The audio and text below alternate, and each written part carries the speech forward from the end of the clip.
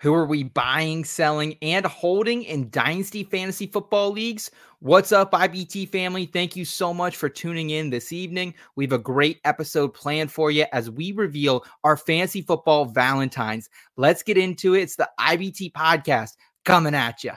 Cause I've been in tune, out of touch, coming off the bench, trying to shake the funk, checking stat line, see who's up, that over, under, hit too clutch. And I'm trying to avoid getting carried away with the jet sweet, sleeping on a trick play, predicting all of my moves like they seen every play. And so I'm running it back, head down, get out of my way. And it's for the law with only one thing to do. I guess I'll say a prayer and put it all on the line for you. What they don't know, something they haven't seen. I find a gap on the screen and hit them right in between. Yeah, I got it, and I got it.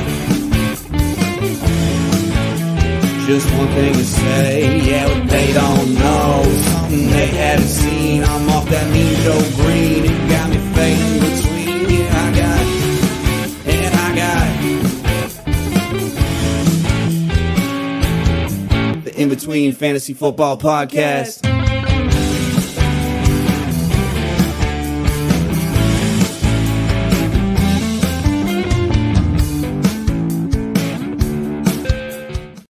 All right. It is Tuesday, February 13th, 2024. And yes, the last game of the NFL season has been played until we kick off once again in Canton, Ohio, all the way in August. We'll certainly chat all about the Super Bowl tonight. And speaking of Canton, Ohio, if you want to hang out with me and my team overlooking Tom Benson Memorial Stadium in Canton, Ohio this summer, live drafting, maybe enjoying a couple beers, couple of whiskeys, whatever your fix. We're going to be hanging out there. Draft Night Out 2024 tickets are on sale. You can come live draft, kick off the season with us. It's going to be brilliant. But for now, you can enjoy this cast of characters here virtually. My name is Seth Woolcock, and I am joined by a guy who loves love, a two-time FSWA nominated analyst, Scott Rynier. Scott, can you believe it? The NFL season is closed, and Draft Night Out 2024 is next on the horizon.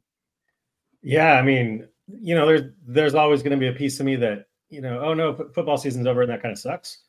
But especially since I, jumped into this whole world and started doing Dynasty and just started being interested all year long, there's a part of me that's glad it's over, to be honest. For me, it doesn't, of course, if my team's not in the Super Bowl, there's less interest. But for some reason, the 2 weeks between the championship games and the Super Bowl seems like 2 months. Absolutely. It's, by the time the Super Bowl happens, it feels like the season was a year ago. It's so weird. So I love the off season. I love, we got free agency, then we've got the combine, then we've got the draft, and then summer we got Expo. There's a lot going on in the off season, so I'm excited. It just continues to build and build and build the excitement. So I kind of love the excitement as much as I love being in the fucking thick of it as well. And speaking of in the thick of it, we are also joined by a gentleman who might not be in the most loving mood tonight. He's 49ers faithful, Wisconsin native. Hoove. Nick, how we doing tonight, man? How are vibes over on your end? It's been a tough week, man. I'm not going to lie. It's been a tough week, but losing the Super Bowl, we'll talk about it. I won't get into it right now, but then I realized if it's FSGA week and all my friends are gathered out in Vegas and I'm not there hanging out with them, so I got that also on top of it. But I'm a pretty positive person, so I'll wrap it up with something positive. I see in our comment section that we have IBT fam, TD, and I just want to let him know he did a fantastic job on Casey's podcast. I checked it out today. Ooh. So I just wanted to give him that shout out. If you haven't, go ahead, check out TD's interview with Casey. It was fantastic. Hell yeah. I'm excited to check that out as well. Thank you for reminding us. Love Get Real with Casey Kasem. So excited to check that out. Also joining us tonight, a guy who recently found love in the hills of Pittsburgh, Yinzer Kyle Scott. Kyle, how are we feeling heading into Valentine's Day 2024? Pretty special one for you, Jim. Hello. Yeah, thanks for putting me on the spot here. Yeah, got a Valentine's Day as the Seth and Scott. I don't know about Hoove. Hopefully, no offense.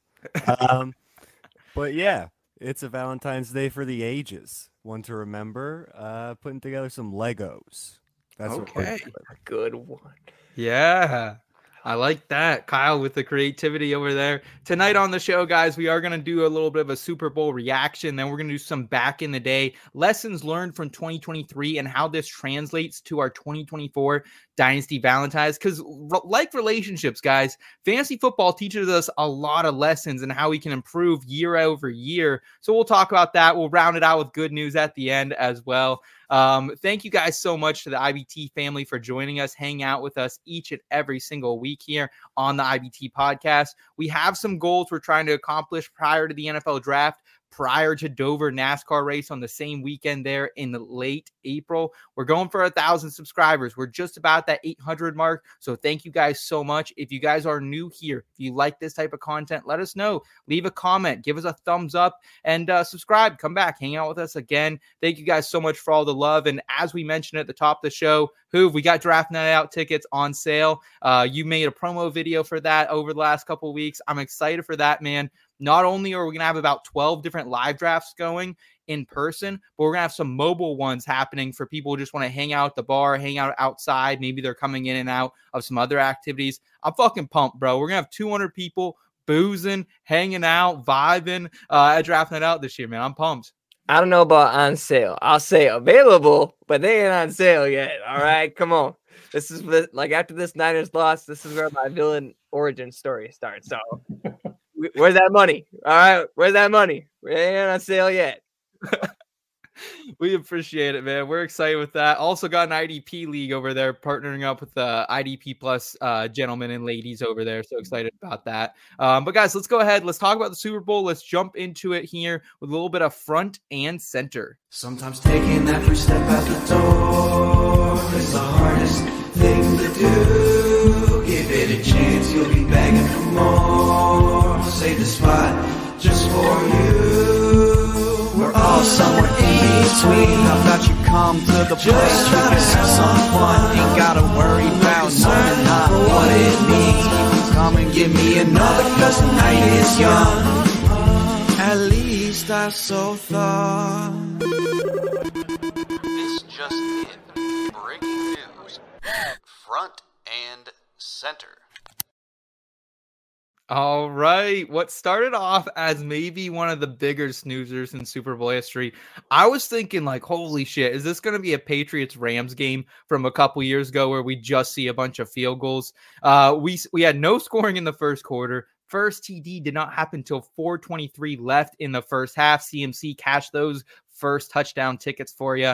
And then it turned into an electric factory after that, folks. And if you could have been just like, I feel like if the 49ers could have just got that 3rd and 4 when they're in Chiefs territory with 2 minutes left to play, it's over. The game's over. It kind of reminds you a little bit of how last year's game ended there with the Chiefs and the Eagles. But alas, they don't get it. The Chiefs, they get the stop. Mahomes drives down the field, ties it up, goes into overtime. 49ers take the ball, some calling it a questionable call, get a field goal, and then Pat Mahomes does his thing. McCall Hardman's the hero after it all, starting the season as a New York Jet, is now a hero in Kansas City once again. And I was afraid to kind of ride the Chiefs, I felt like, going into this game. I've been riding them all playoffs long. Gun to the head, I did pick the Chiefs, but I didn't lay any money down on the money line on against the spread as well. So, Scott, initial takeaways from a betting or just an NFL fan perspective of the Super Bowl? I'll go from the fan perspective. I wonder how many people had Juwan Jennings throwing the first touchdown pass of the game. Yeah. Yeah, I mean, I concur with what you said. It did start off really slow, and it did get exciting, although it still was like mostly field goals. Although even the field goals were pretty exciting. You had Moody breaking the Super Bowl record, and then minutes later, Butker breaks his record, the longest field goal. That was pretty cool. Both punters were kicking it like 70 yards. Like for a bit there, it was a special teams kicker. But I mean, you know, I was rooting for the Chiefs just because I'm a Seahawks fan and I don't root for the 49ers. That's just how it works. But I was able to just I was able to just allow myself to get into the kind of the drama of the game. And it was, I mean, it turned into one of the more enjoyable Super Bowls I've watched. You know, if your team's not in it, even if you're rooting against somebody, it's still just not the same. Like all you want is a good game. And I mean, you have the storylines, you know, you have lots of different things happening. Like I said, you've got kicking, you've got punting, you've got special teams, you've got wide receivers throwing touchdowns to CMC. You've got, you know, Tony Romo not even knowing the new overtime rules as the overtime period was about to commence. You know, you've got a lot of people yelling at the TV because the Chiefs did not call a timeout there at the end of the first overtime because they hadn't explained really. Could you imagine if you were in a bar? What? Could you imagine if you were in a bar or at a party when you didn't have the volume up maybe super high and you're like, what are they doing? What's going on? You know what I mean? You'd be freaking out.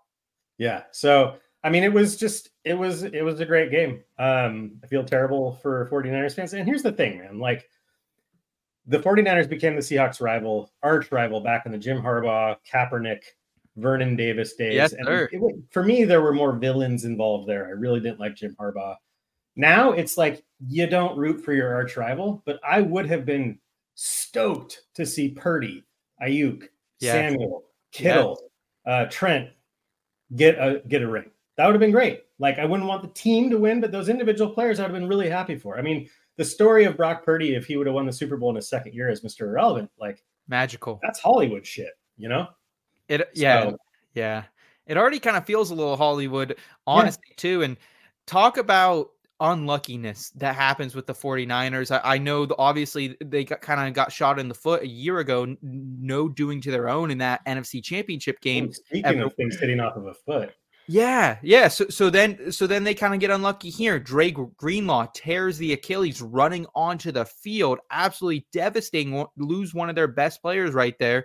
Debo's in and out of this game. Kittle's in and out of this game. And then as you mentioned as well, Scott, they're on the punt return.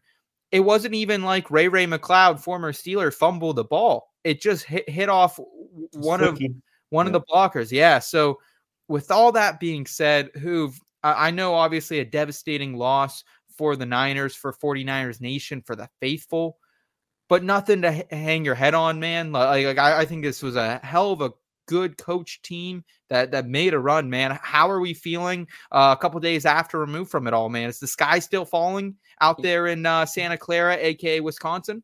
You know, I've listened to this intro to this bit so many times, and this whole time you guys were talking, all that was going through my mind was sometimes the hardest thing to do is to step out the door. That's how I felt going to work on Monday, because like I knew my coworkers were about to ask me, how do you feel? And that's how I feel right now. Like, I don't know how I feel. There's so many things running through my mind, but the only thing that, like, I'm not a person that's going to make excuses. Last year we had an excuse because of Brock Purdy's injury, and that was like, it reassures me now that whatever would have happened last year, if we would have beat the Eagles, the same thing that would have happened this year, is that you can't beat Patrick Mahomes when it's in a single game, when it's in a single score game. You know, you can't let it be that close with him. Yep.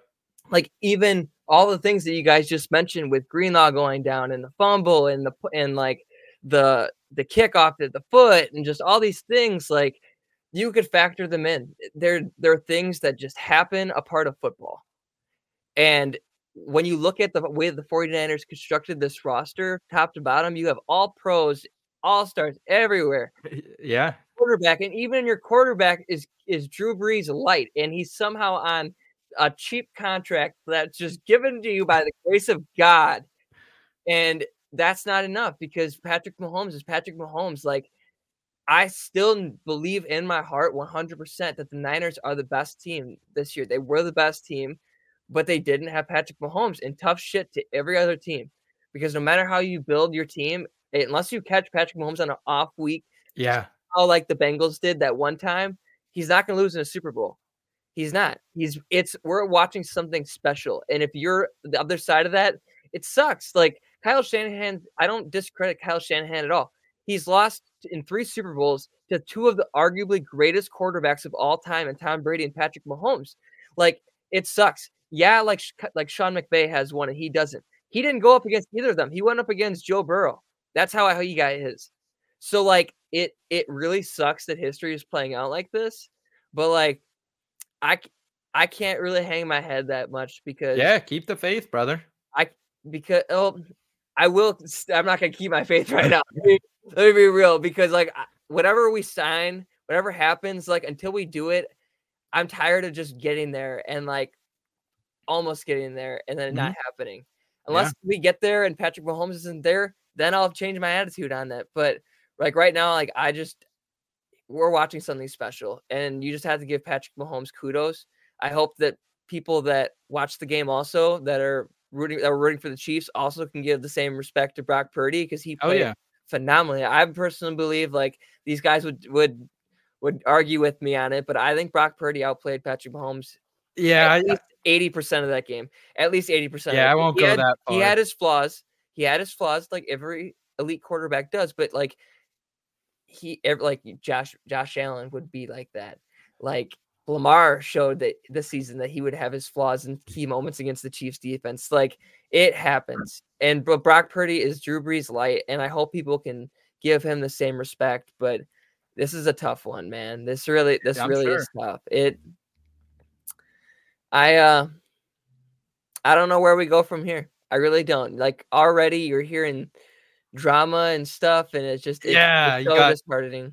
You got Brandon Ayuk and his brother offensive lineman calling out the other offensive lineman, and it's just it's messy. I don't like it. I mean, there's a lot of coaching vacancies have been filled at this point, but there are still the two teams that make the Super Bowl are the last pool of coaches that can be approached. Yeah. And being part of a Super Bowl team typically makes you sought after. So there's that aspect too. It will be very interesting to see from a fantasy football perspective. What does this do to Travis Kelce and Patrick Mahomes ADPs?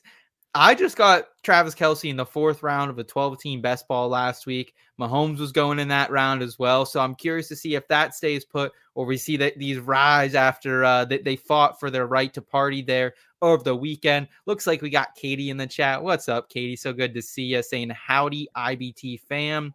We got Toronto Dave saying cinema, some would say. Yeah, it was very, very movie-like for sure. And then Albert saying, good evening, IBT. Good evening to you, Albert. Thanks so much for joining us, man. What were your guys' thoughts on the halftime show? Let's break it down to a grade. What would you give the grade? I'd probably go a 7. Scott, I kind of want to hear from you, though, because I didn't know, like, the first 3 songs, really. Like, I grew up when Usher was kind of in the back end of his career. Like, we had some of those other bangers from Usher, but I kind of missed early days of Usher. So did you like it? Where would you grade it? I would be probably in that same range. Okay. Right around a 7. Like Usher himself wasn't super impressive for me, but I was fucking stoked with all the people he brought out. Yeah. Like, yes, bringing out Alicia Keys to start with, that was such a baller move. And then, you kind of knew at that point, like, well, is Lil Jon going to join him for this? And then by the end of it, I was like, Ludacris has to be, yes. Who is a rapper. He's not only in Fast and the Furious. So, I mean, yeah, it did have kind of a throwback feel. It's not, like your super current artists. Yeah. But I really enjoyed it for a little bit of the nostalgia. I mean, I'm not ashamed to say, like, I know the song "Yeah" was played out into oblivion. Yes. Yes. I love that song. So, so yeah, I enjoyed it.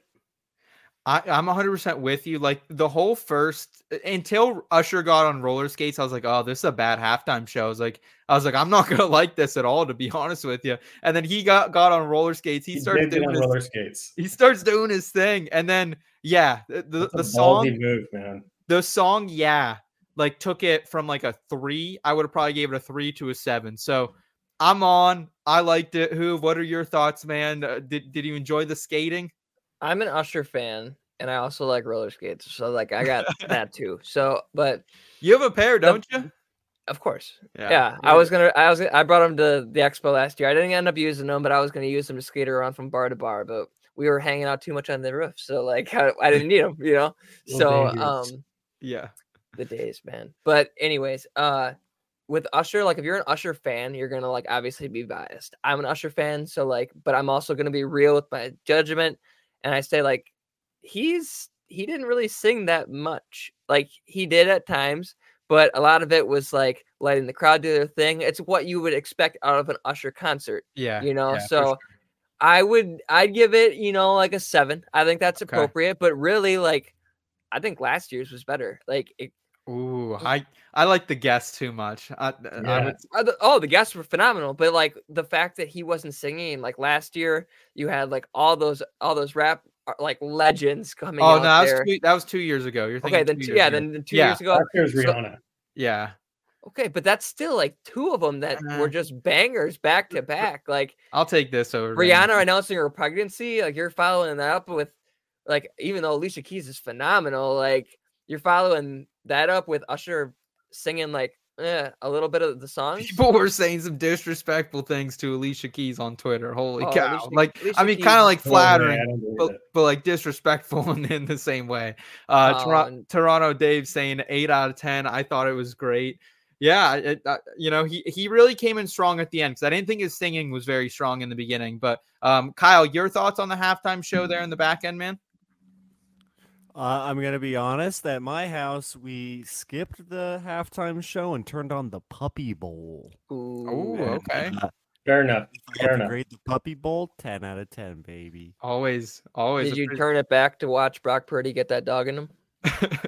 Yeah, I did. But then I switched back to the Puppy Bowl. Best worst commercials. I thought Duncan stole the show. I thought most of these commercials were dog shit. And like, how does Temu, an app that I've never heard, that their slogan is shop like a billionaire, have that much money for like 3 or 4 spots? That was crazy.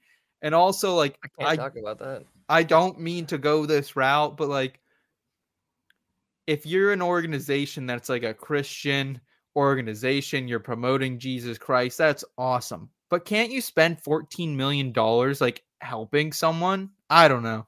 I was just kind of a little turned off by that. I you know what I mean? I don't know. What was your thoughts on the commercials? The Kanye one just shocked me. I was like, what is going on? Like, it was like just 7 seconds, and he just like skipped past making an actual commercial. He just recorded it on his iPhone and put it out there. Like, just being like the money on the spot, and then just recorded it on his phone. Yeah. I was like, pretty funny. That's actually the most Kanye commercial I've ever seen before in my life. But really, like, we'll talk about my favorite one a little bit later with good news, Feel Good Friday of the week, or Feel Good of the week. So, stay tuned. Let's just say. I will say the one I did like, Scott, was I actually saw it a week or 2 before and tweeted it out. I didn't even know it was going to be a Super Bowl commercial, but it was the Paramount Plus one with like Arnold and Dr. X and like all that, and like Creed Take Me Higher came on in the end. I thought that was brilliant. Did you get a chance to check out that one? And if not, what was your favorite? I think my favorite, I have 2.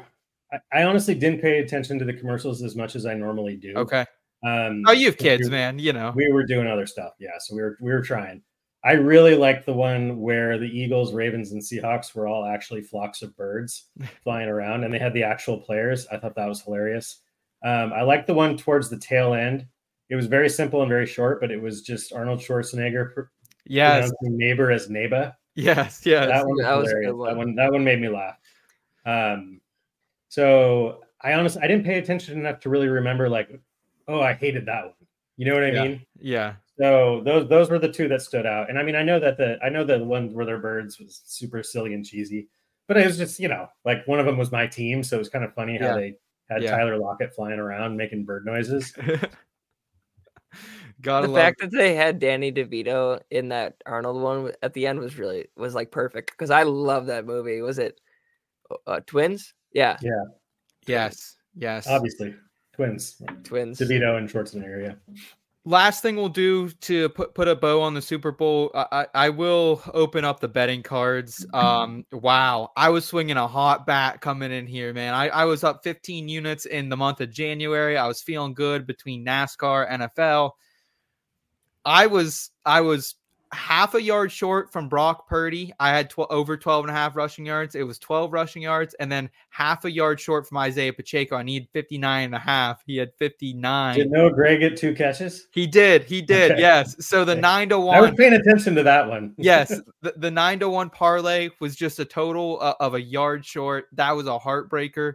I was really a bummer. And I was honestly banking. I had a little bit of skin on the Travis Kelce MVP, and for a minute I said, if he can get in the end zone here in overtime, I think this might be Travis Kelce MVP time, cashing 12-1. So Eric and I did cash some playoff long ones. I hit Isaiah Pacheco 15-1, most rushing yards throughout the playoffs. Eric recommended that one, and then we also hit Patrick Mahomes 6-1 most passing yards. So that was cool. But overall, took some L's in the fucking Super Bowl. Anyone else want to share any L's they took, any W's? We did hit the over on the national anthem, though, Scott. We were right on that one. Really? But there actually was that little controversy, too, because some sports books didn't count Reba's second. She said Brave twice. Some of them didn't count that. So BetMGM actually paid out both the over and the under for the national anthem. So shout out BetMGM. Interesting. Yeah, shout out BetMGM. That's cool. Let's go ahead, though, guys. Let's go ahead and get into some Dynasty Valentine's Day here and back in the day.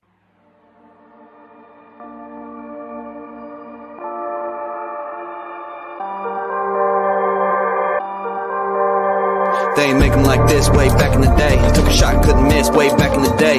Couldn't predict how it could all change. Don't you ever forget how far we came. How far we came. Never forget how far we came. How far we came. Remember how it was way back in the day.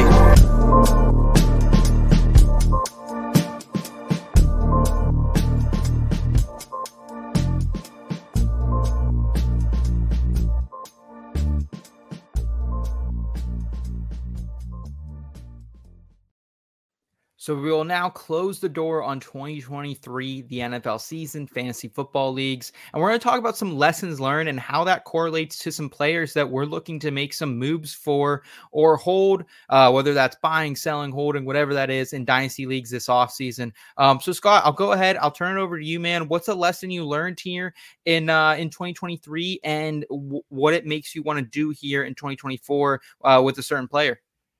Well, for me, the first lesson I'm going to talk about and the first player on my love list is Drake London, wide receiver with the Falcons. So, I'm still relatively new to Dynasty. So I still play Dynasty and redraft pretty much the same amount of leagues of both every year. So my mind's in both, and I'm still, redraft I have down.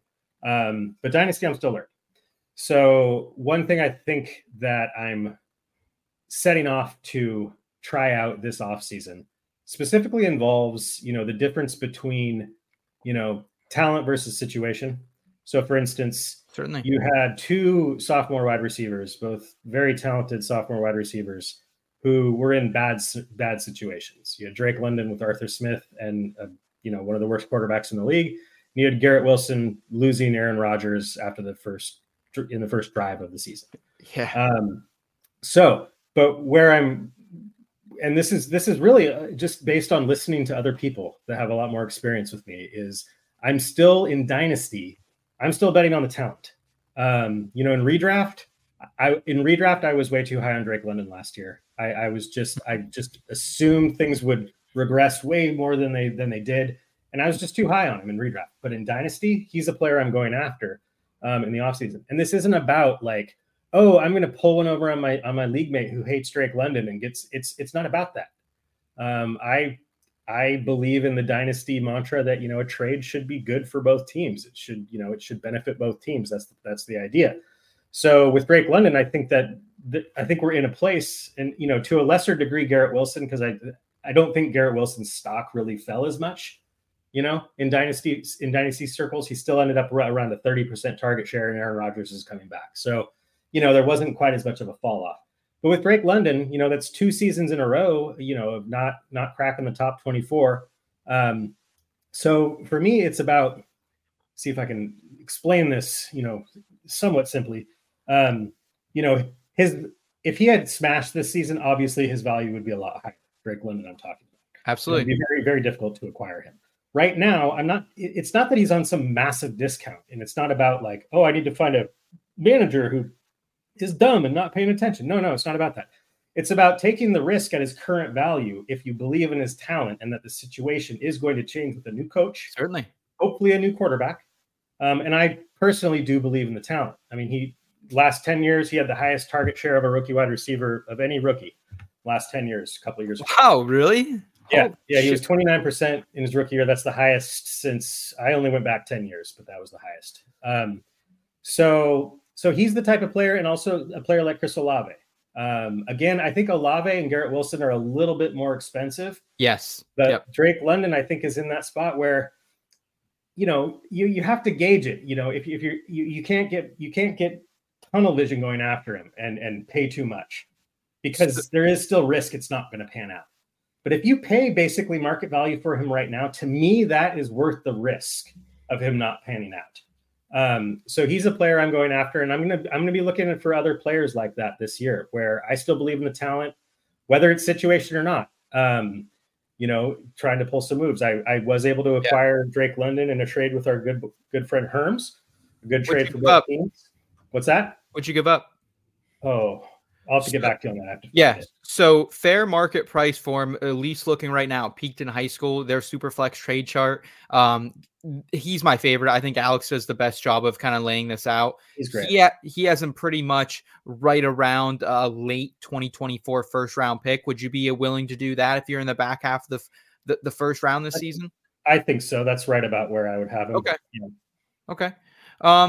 Who would you like to go ahead with your first Dynasty Valentine, whether that's someone you love and you're staying with them, or someone you're ready to leave and get out of that relationship?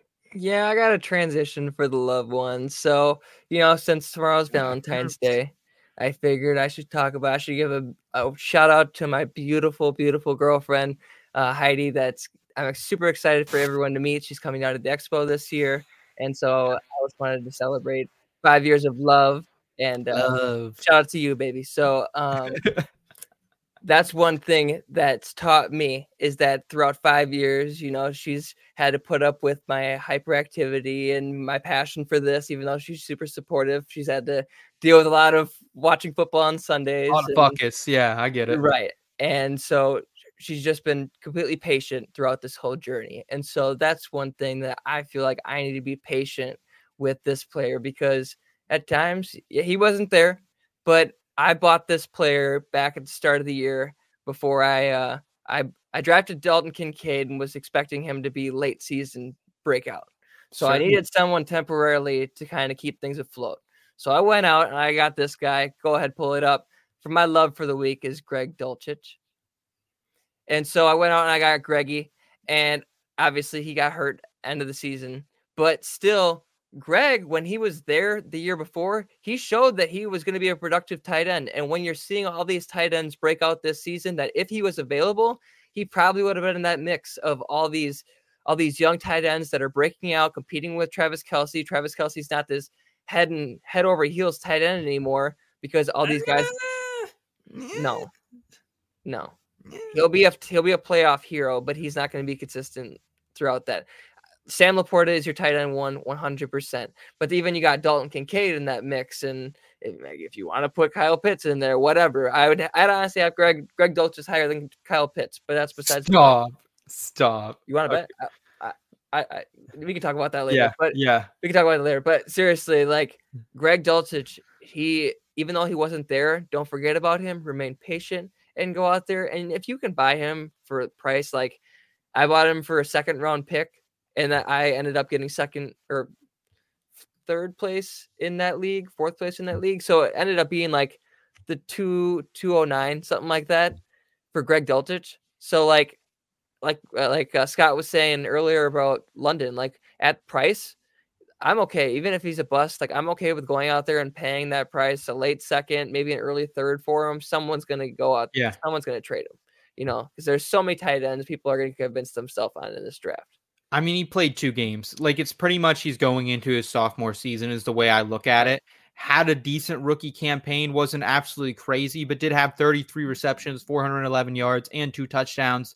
We don't know the quarterback situation. I think that will determine a lot for me, Scott. But he could, be one of these sneaky second-year breakouts, the Jake Fergusons of the world. Someone That's kind of good. in that between him and Trey McBride, possibly, if all things go well in that Sean Payton offense.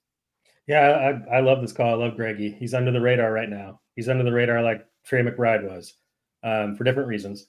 But I mean, Dulcich, he didn't smash his rookie year, but analytically, he had one of the stronger rookie seasons, in recent memory for a tight end.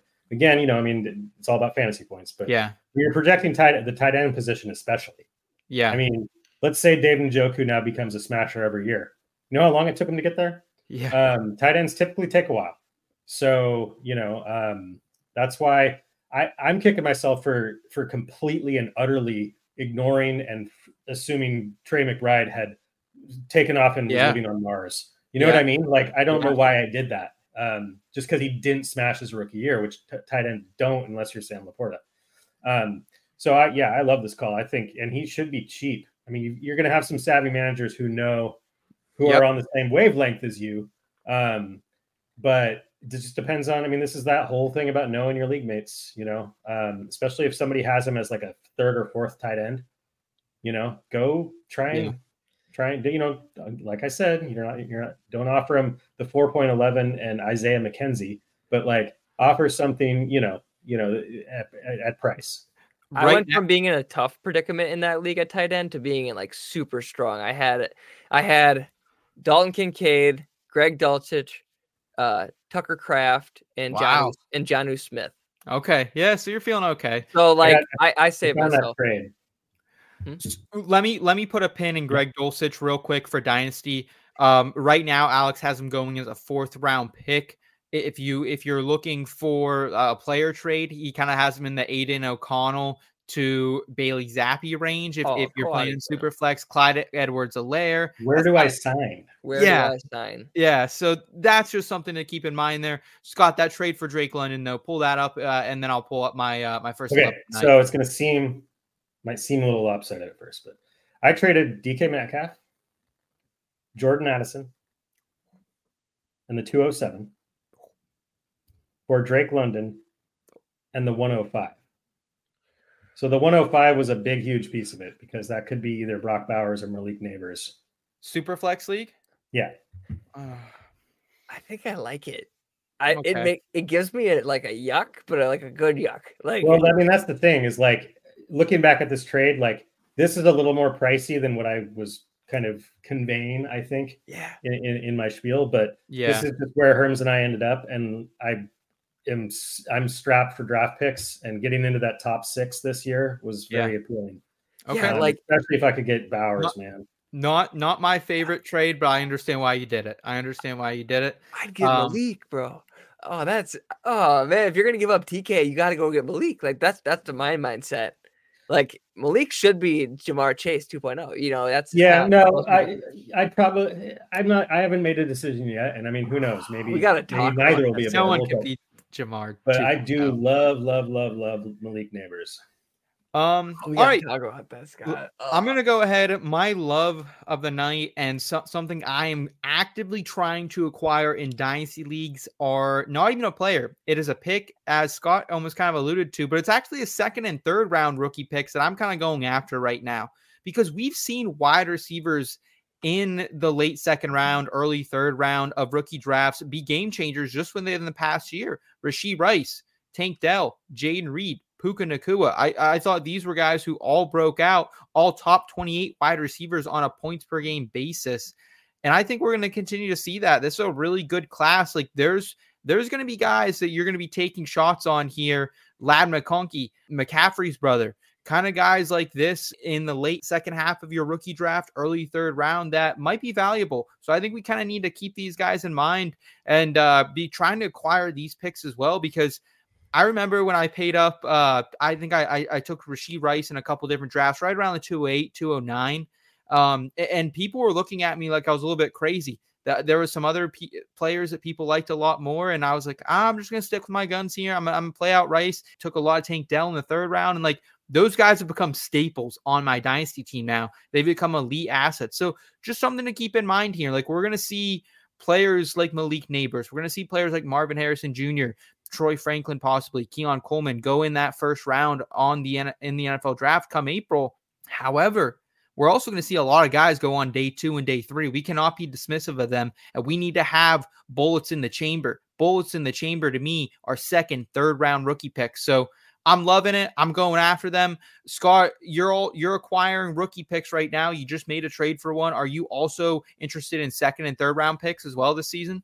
I am, and I think it's good advice because this is the time of year when, when prospect season, I mean, you've got your Debbie guys and you've got your prospect guys that are doing this all the time, all year round, watching college. Yeah, thank you to those people. Yeah, exactly. Thank you so much for what you do. Thank you. I'm talking about the pretenders like me that jump in, once my fantasy season's over and like, okay, let's learn the names of these rookies now. Certainly. But one thing that you will hear, you heard it last year, you heard it the year before, you're hearing it this year, is about that tier break in the first round. Right now it's like around 106 or something. Basically, once Odunze is off the board, then there's a tier break. But that tier break does not mean that the rest of the draft is worthless. It just means your projected more elite level players always represent a certain tier. But last year, I got a lot of Jaden Reed. I got Josh Downs. Yep. I got a Rashee Rice.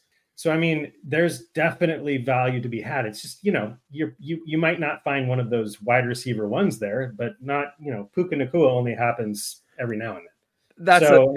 Could be, but no, I think, mid seconds, late seconds, I think they're super valuable. How do you feel about it? Because these wide receivers we're talking about, the Puka, the Tank, the Jadens, the Rashees, they outperformed all those day one rookies last season. There was no day one rookie wide receiver that finished inside the top 30 points per game. The highest one was Jordan Addison at 31 PPR points per game. So how do you feel about this strategy of acquiring some of these second, third round bullets in your chamber? I agree that you should be going out there and getting your second and third round picks 100%. But I think that one thing as senior video editor for here at IBT is shout out. I get to remember all the old videos and all the topics that people have talked about. And Seth, I'm going to pull a little receipt on you right now. Okay. Oh, man. Chase Brown. He's got all the receipts. I got all the receipts. No, I'm going to talk about a little trade that you talked about in one of your leagues for Deebo Samuel for a second round pick. Remember to not trade people that are just having bad years for second round picks. Okay. Because like Seth talked about way back, maybe about a year ago, is like one of his league mates, he ended up trading Deebo for a second. And obviously Deebo ended up becoming who he is. It was now. Kadarius Toney is who he wanted. So he ended up getting Tony, and like, look at how that would have ended up working out. So I got a sharp memory, man. I can remember a long time, but for real though, like, don't be trading studs just to get these picks. And the way that I am, and I might be different, you could take the hoof strategy if you want to, but the way I am, like a guy like Brian Robinson, if I'm going to trade Brian Robinson right now, Brian Robinson, like he could be great. He could have someone to compete with next year. But right now, like I want to know 100% that I'm going to be getting a stud back. So is he worth a second? Yes, he is. But I want 2 seconds to know that at least one of those picks is going to hit. Yeah, it'd be tough to get 2 for Brian straight up. Maybe another veteran you could trade, but you know what I mean? I want to ensure. So like a player like Rashee Rice, like I'll trade Rashee Rice, but I want a first and a second. Yeah, I think there's a lot of players kind of in that second, third round range that if you're comfortable moving off someone like a Gus Edwards, a J.K. Dobbins, you could get second, third round picks for those guys. Someone like a Gabe Davis, a Jonathan Mingo. Sometimes you got to know when to cut your losses and move off. And that's just kind of what the strategy is about. Like take some of those aging veterans or just young guys who you think maybe after watching them for a year or two, hey, they're not going to pan out. I'll talk more about that later. But J.K. and Chubb are worth the 301 in my opinion. Okay. Nick Chubb is worth a 301. He's dude. Worth no way. Don't 301. That's the max I'm giving up for either J.K. Dobbins or Nick Chubb at this point with those injuries. Hell no. Alex right now on Dynasty or on Peakton High School, his trade value chart, he has Nick Chubb for a mid-second. So you're not too far off there. Scott, I want to come back with you for your second Dynasty Valentine of the night. Where are we going here? So originally this was called a stash, but I'm calling it's being called a stay. Stay. So this one's a little bit, down the totem pole a little bit, but it's Bills receiver Khalil Shakir. So he's a guy, everyone knows at this point I'm a big JJ Zacharyson fan. He was pretty high on Shakir. He was also pretty high on Jaden Reed. That's the other thing too. If you were going to go the route of trying to hit on those second rounders, listen to Matt Harmon with Reception Perception. Listen to JJ Zacharyson. Absolutely. They're very good with the prospects. Anyway, so Khalil Shakir, this one's farther down the totem pole, but this is also a little bit of a lesson too that like not every move you make. First of all, not every move you make has to involve acquiring or trading. It can involve making the decision to keep somebody, but not every move has to be for your tight end one or your wide receiver one. I mean, the depth game in Dynasty, especially picking players that could, their trajectory is pointing in the right direction is also important. And I think that's the case with Khalil Shakir. Gabe Davis, once the new league year starts, he is no longer a member of the Buffalo Bills unless they re-sign him. He's an unrestricted free agent, which leaves other than Diggs and Shakir, that leaves them with Deontay Harry, KJ Hamler, Justin Shorter, and Andy Isabella. That's the receiver. Shorter, Andy Isabella. Those were some like fourth or fifth round picks. Yeah. So, and the thing with Shakir is he didn't crack the top 24 or anything this year, but his trajectory was pointing up at the end of the season. When Joe Brady took over, before Joe Brady took over, he was under a 40% snap share. He jumped up to about 70% once the offensive coordinator change was made. He averaged one more target a game, still only about 3.5. So again, we're not talking, that's why this is more under the radar. Yeah. But I think what was most impressive is, the explosiveness he flashed. And then playoff performances should not be the only support for a take, but playoff performances can be part of the support for a take. Absolutely. And Khalil Shakir scored in both playoff games, and he had a season career high 9 targets in the loss against Kansas City, who has a great secondary, as we know. So I just think, this time of year it's difficult. The Bills, a bunch of mock drafts I've looked at, the Bills are a pretty popular team to take a wide receiver pretty high, maybe in the first round, like your Keon Coleman's, your Brian Thomas's potentially. So that could change things, but it would still be a rookie. So I like Khalil Shakir's outlook for 2024. Not anything higher than a wide receiver 3, probably his ceiling. But I think he's still probably relatively cheap. So he's a guy that I had already stashed him on some teams, and I'm excited about that. Can I add something about Shakir? Yeah. I recently wrote about Shakir, and the article is coming out later this week in my mock draft. Okay. And so I don't want to hate on the pick, but like I like Shakir Go for it. at a certain price. I don't necessarily want to buy him at like a wide receiver 3 price at this point, because he won't cost you that. I promise. To me, Shakir is like KJ Osborne, and then if the Bills go out there and they replaced Gabe Davis in the draft with someone like Adonai Mitchell or Keon Thompson or Keon Coleman, like, where does that leave Shakir? So like that's where I'm at. Like I think that Shakir would probably be like kind of like a KJ Osborne in that situation, and Keon Coleman comes in there. He's on the other side of Stephon Diggs, and he just eats up way too much with Kincaid and Cook being there, and they're probably going to end up getting another running back too. You could be right, Hoove. You absolutely could be right. You could kind of get roadblocked in there, but there's also a chance, I think, here that, hey, man, we don't know if Stephon Diggs is going to be back. It's going to be hard to trade that contract now. 100%. That looks like a pretty bad contract. However, this guy's been taking it on the shins as he puts on his Instagram pictures, always wearing shin guards and shit. He's taking it on the shins here. He doesn't love Buffalo, it seems like at times. So I wouldn't be surprised if we do see a good season out of Shakir, and we're not that far removed from a really couple solid seasons for Cole Beasley working out of the slot here in Buffalo. So I see a little more upside than I think KJ Osborne would have. But you are right, Hoove. There is a chance that he does get roadblocked in. But I'm with you right now, Scott. If I can make a move for like maybe a 4th round rookie pick, maybe trade off one of these like veteran running backs, which is kind of where Alex has him in his chart here as a late 4th round pick, or for like a CH, a Donta Foreman, a Joshua Kelly type. You could maybe get it done. He's a great throw-in option too. Yeah, I would buy that. I would definitely want him as a throw-in. Like, I agreed to that value. I thought we were talking more like a late 2nd or something like that. No, I don't know if I can buy that. 3, I was just saying, like, in what I have analyzed about Shakir, I would say that's his absolute ceiling. Yes. Like, yep. If you sent me Shakir for J.K. Dobbins, I would take Shakir. Honest to God. For who? For J.K. Dobbins. Whew.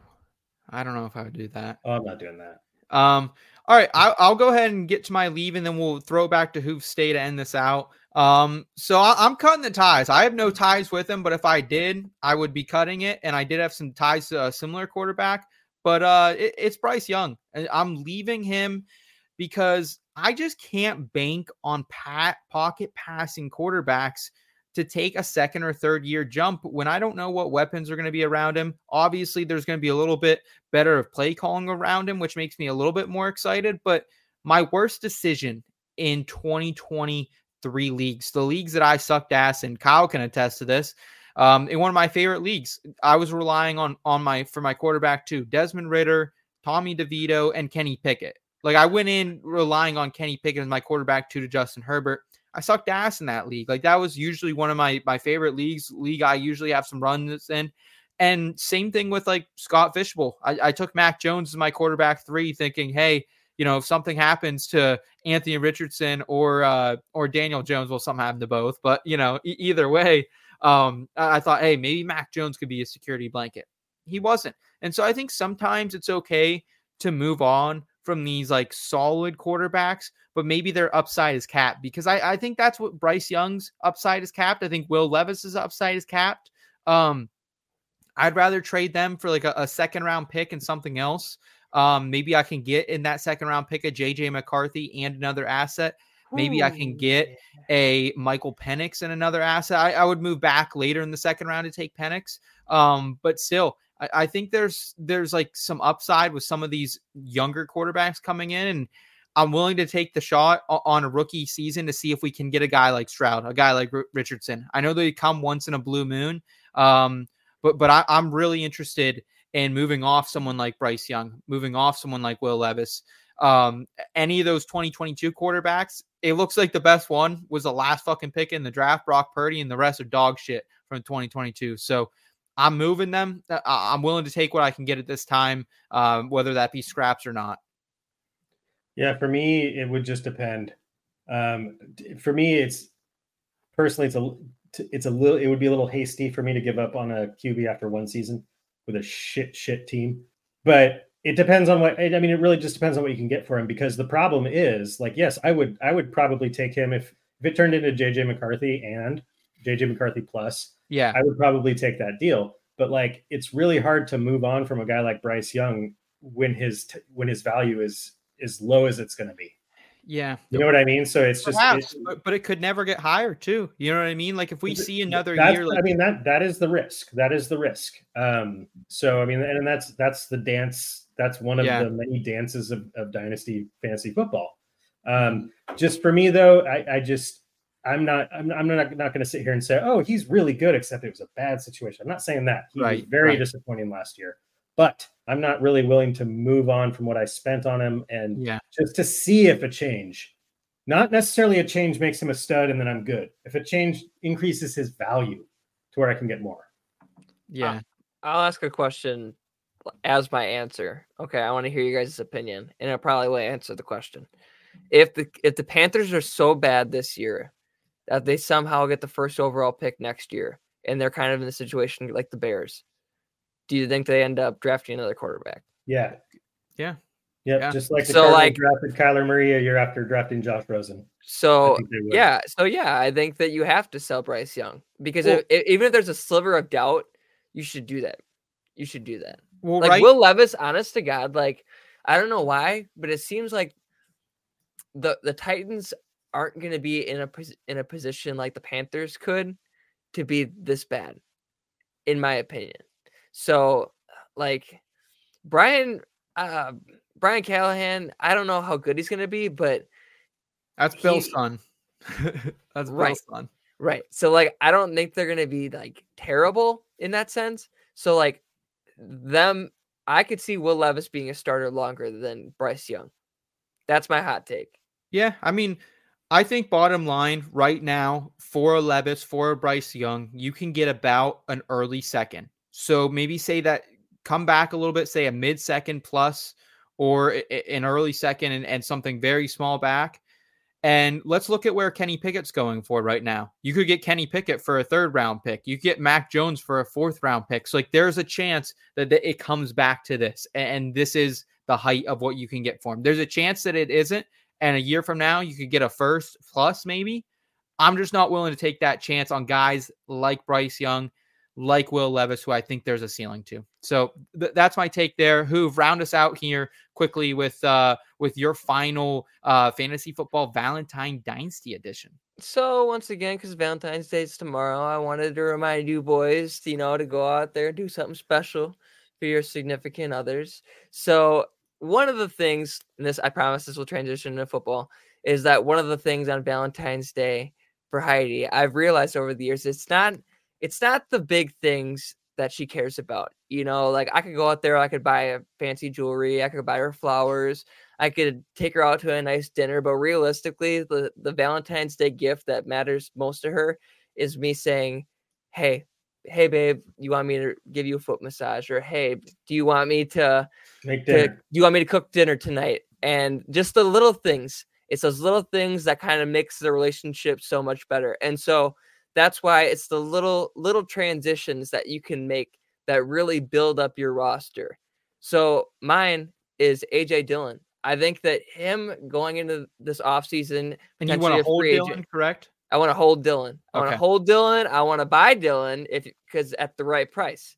So I think you could go out there and you could get AJ Dillon at a good price. And no matter what, like there's going to be players like Clyde Edwards-Helaire, and I know I love Clyde, but if you're a team and you could go out and get AJ Dillon or Clyde Edwards-Helaire, I'm going to get AJ Dillon. If you're a team like the Ravens, like if the Ravens miss out on Saquon and miss out on a few of these big running backs, what if AJ Dillon's the guy that they bring in because he's proven more than like Clyde Edwards-Helaire that he can be that guy?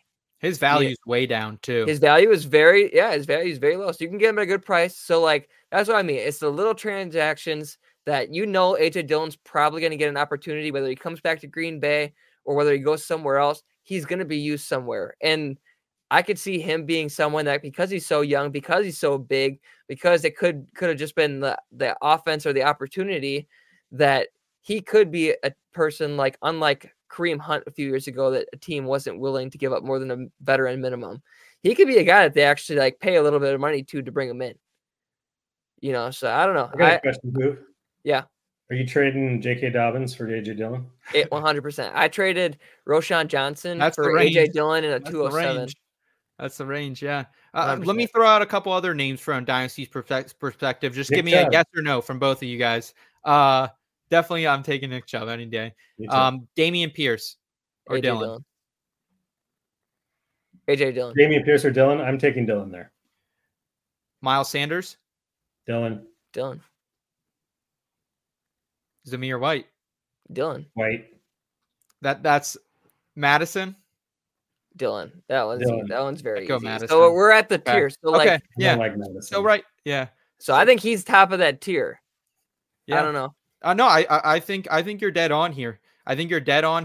And actually Alex has him at the top of that tier, right before kind of the Zamir White, Alexander Madison tier. So I think you're dead on. I like this call, and it could be an improved situation for AJ Dillon. So love that call. Love the relationship advice you're throwing out as well, man. Like I do want to give a shout out to all the significant others out there, man, especially the ones that are near and dear to all of us here on this show. Like they put up with so much shit, us streaming multiple times a week, us, late streaming, streaming, podcasting, YouTubing, if you would.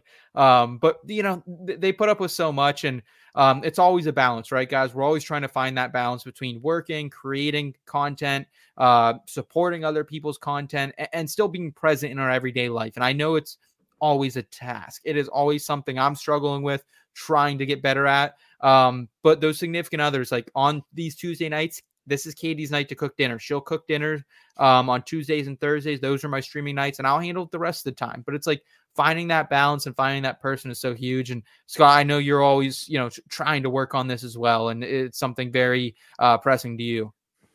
Yeah, you guys have inspired me. Hey, babe. Love you. All right. All right, guys, let's go ahead. Let's round it out here with a little bit of good news.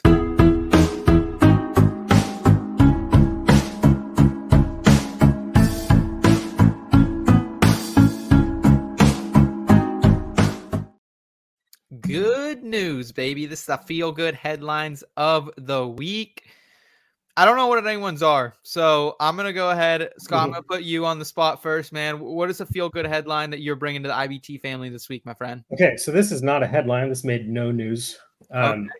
This is a personal, happened within my community thing. I think Who will like this. Okay. So there's a teacher. I'm not going to say his name, but he's at my kid's school. Mr. M. Just 49er fan through and through. I mean, this entire postseason, every time I see him at the school, he is decked out in red sweats, red 49er hoodie, walking around, just like on cloud nine, which he should be. He went to the Super Bowl in Vegas. Oh. And the kids love him. My girls love him. He's great. Vanessa talked to him this morning, was like, hey, how are you doing? He was like, well, my plane got in last night at 1:30 a.m. So I had my last drink of the day at 1:30 a.m. And here I am at school the next morning. So the whole time we're watching the Super Bowl, we're like, well, it'd be great for Mr. Manning. And like when they lost, it was like, oh, poor Mr. Man. Oh, I just said his name. Mr. M. Here's the cool thing though. So at school today, my wife was telling me that many of the kids went up to check in with him, see how he's doing, say they were sorry. Like, 6, 7, 8-year-old kids. There was a kid that made 49er cupcakes for him and brought these cupcakes and gave them to him. So what he told my wife was like, he was like, I was planning to come in here and sulk and pout and woe is me about the loss, but like, I can't do that with these kids. Yeah. So just children are the future, but kids like they can really make your day like that. Like they, because it's because he is so adamantly a 49er fan at school. So that was my headline. Again, didn't make any news, but I thought it was a really cool thing. That's very sweet. That's very sweet.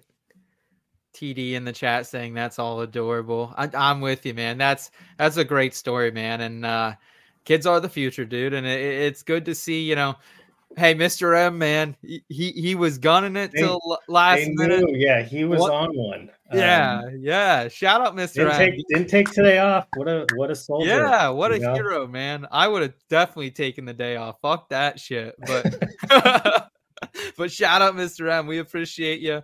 Hoove, do you have anything as inspiring as my guy, Mr. M, down in a vodka Sprite at the airport 1:30 saying, I'm teaching these mother effing kids tomorrow and getting a good night rest before it? Absolutely not. I had after the week I've had, absolutely not. That's way too nice to even hear. It's so nice. It makes me want to throw up. It's annoyingly nice. That's how nice it is. All jokes aside, but I don't think people want to know how long it actually took me to think of a good story. I was in my woes today, but you guys really kind of made me in a better mood today with all the vibes. So you were Mr. M heading into school. We're the kids for you. Yeah, dude, when that's the Seahawks really right. Super Bowl to the Patriots, it changed me as a person. The fact that you're on this pod and just like going through it, good on you. Like, I feel that. Good on you. But I did have one moment before all hope was ripped out of me. It was at halftime. We're going to come back to it. Scott talked about the future. I'm going to talk about the past, present, and the future of the multiverse and Marvel with Deadpool 3, the trailer. they didn't post the trailer at the Super Bowl, but they posted that the trailer is available online. So you can go ahead and watch the trailer on YouTube. And we can't play it on this program. Yeah, We will get a copyright strike. I was am thinking the about type of nerd. I want everyone to know this. I've talked about this many times, but I'm the type of nerd that I've probably watched at least today. I got home around like 3:30ish. I watched at least 2.5 hours worth of Deadpool reaction videos of what people think of what is going to happen in the next movie. So I already know what's going to happen. I've listened to every YouTube analyst so far, and I'm going to do it next time they post the next trailer. I'm going to try to figure out all the Easter eggs too. So I am so excited. If you guys were fans of like all the Fox universe, like X-Men and Daredevil and Ghost Rider and all that, you have to go see it. I'm hearing speculation rumors that our girl Ariel's favorite pop star could be in it, and that's why Ryan Reynolds was in her suite at the Chiefs game. Well, that's a great transition, Hoop. What do you say? I think great. Let's carry it out. Let's do it. That was a high class transition because I don't know how we got 65 minutes of this program today, and we have not mentioned her name. Taylor Swift is a fucking weapon for the NFL right now, folks. Taylor Swift is a fucking weapon. Not only is like it's so cool just to see this girl get off a 14-hour flight, but she's there. We'll pull it up here, and she's at the Super Bowl here. You can kind of see it on the Megatron there. Taylor Swift is an absolute riot. Like, this is so cool. Just like, she's living it up, man. She's a football gal. To see her reacting like this. I don't love the little devil signs that Ice Spice is throwing up there. I don't know if you guys can see that very well, but Ice Spice is throwing up little devil signs while she's doing that. I'm not cool about that. But I also wanted to share this this post from one of my friends, Brian Twining. He's saying, I don't like to share my family on this sometimes godforsaken app, but I wanted to highlight the impact of hashtag Taylor Swift is making for all girls, women, and the NFL. Sports should be the ultimate unifier and all-inclusive. So just kind of sharing a picture of his family here. Like, I thought this was so cool just to see like his daughter, his wife, his cousins, everyone's excited about seeing Taylor Swift at the game. It's bringing in a new generation of fans. Brian probably doesn't want me sharing that on the program now that I think about it after he say he doesn't share much. But either way, I think it's a great story, man. And Taylor Swift is fucking great for the NFL. Taylor Swift is great just in general. And I think she's in love. Boys. She looked like she was in love. So we've been following this story throughout the year.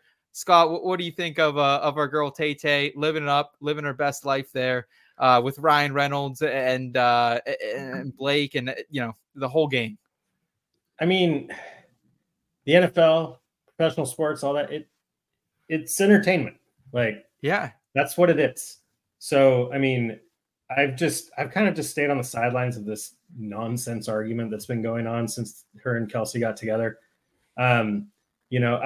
I will say one of my favorite things I saw on Super Bowl Sunday that made me laugh the hardest was somebody said, I don't know, I'm probably ready to give up on the NFL if they keep showing CeCe Sabathia's reactions. Because there was a guy behind Taylor Swift that had an Indians hat. It wasn't CeCe Sabathia. But like, anyway, I understand. I'm old enough now and I've seen enough or whatever, heard enough to understand why there's all this nonsense going on. Not that she and all the hoopla is nonsense. I just mean all the like the finding ways to attack it. Certainly. But like you said, I mean, the picture you showed, like there is a massive amount of young kids, girls, boys, whatever, that became football fans this year because of Taylor Swift, right? And that's great. They're enjoying it. Like all us adults can argue with each other and spin each other into circles with all of our nonsense. But, the fact that there's all these kids who love Taylor Swift and they're like, all right, well, now I'm going to watch the Super Bowl. I'm going to enjoy it. It was wasn't it the most watched Super Bowl ever? Yeah. 200 plus mil, baby. Yeah. So, I mean, I don't understand how that's a bad thing. I'm going to piggyback off that because like, I feel the same way. Like even though it hurts, and they're like every time the Chiefs do something good, it's against my team and they show Taylor, like I'm still here for it because like it's bringing in just like a whole new market for the NFL and like the more fans the better, like the more fans that watch football, the more fans that watch IBT. So like it all comes back to us, like whatever's best for the brand. And so like I'm here for it. What I'm not here for is like I want a little more equality. So now all these Swifties become fans. They get the first year, they get to see their team win the Super Bowl. And I've had to watch my team go this close this many times. It's not fair. So I think that for equality reasons, the Chiefs shouldn't win a Super Bowl until Travis Kelce retires. That's what I think. They got to see Tay's boyfriend win a Super Bowl. So now they get to understand what every other fan base has to feel, getting close, not making it all. I'm not even saying they don't make it. That's like, I could say that you could sympathize with Bears fans and not make the playoffs, or be Jets fans and not even sniff relevancy. I'm just saying that they should feel how I feel and get there and be like, man, now I really want to get there. That's what I hope for everyone. I hope everyone becomes just lifelong NFL fans that just hate themselves the week after the Super Bowl when they lose. That's what I aspire for everybody. Good night, amen. Future members of this program could have been born into the fantasy football realm, into the football realm this year. I think we're only a few steps away from having Taylor Swift on the show. I know. How about it? Guys, this has been awesome. Great program. Appreciate Dave and everyone else hanging out in the chat with us tonight. Kyle, I appreciate your work backstage, my man. A lot of good stuff coming for you at IBT this off season. We're working hard on getting a new season of the show. This is actually episode 69 of season 5 of the program. So that's kind of a cool fact. I learned it before we went before we went live today. But we're going to have a new season. We're going to unveil it. We're going to have a brand new set. We're going to have a brand new theme song. That's all in production right now. Some brand new drops and some new segments. So we're working underway with that right now. Draft Night Out tickets, they're on sale. Those are in the comments. We dropped available. So make sure you guys check out Draft Night Out and come back, hang out with us again. And then I think last word I just got to say is thank y'all. This was so much fun. One other thing I learned tonight, lesson. That Who's name is Nick. Is that right? Nicholas. I did not know that until tonight. I go by Hoove because like there's so many people in this community that are named Nick. So I just never, for some reason, I knew your real name wasn't Hoove, but I just accepted just calling you Hoove. That's cool. I feel like I've kind of moved into that tier with like Cher, that you just call it one name and that's it. Like he's wild. Just call him Hoove. Yeah, right around there. There you go. This crazy thing. Ozzy. Well, guys, we'll be back next week. We're going to have some Oscars betting odds for you. We're also going to talk a little bit of combine, possible movers and fallers here as we approach that and what we can learn going into the combine and who could be falling and rising up draft boards after that week in Indianapolis. So until then, enjoy a weekend with no football for once, but enjoy it, guys. Daytona 500, we'll have some content out for that later this week. Until then, y'all know what to do. Keep it in between. Thank you.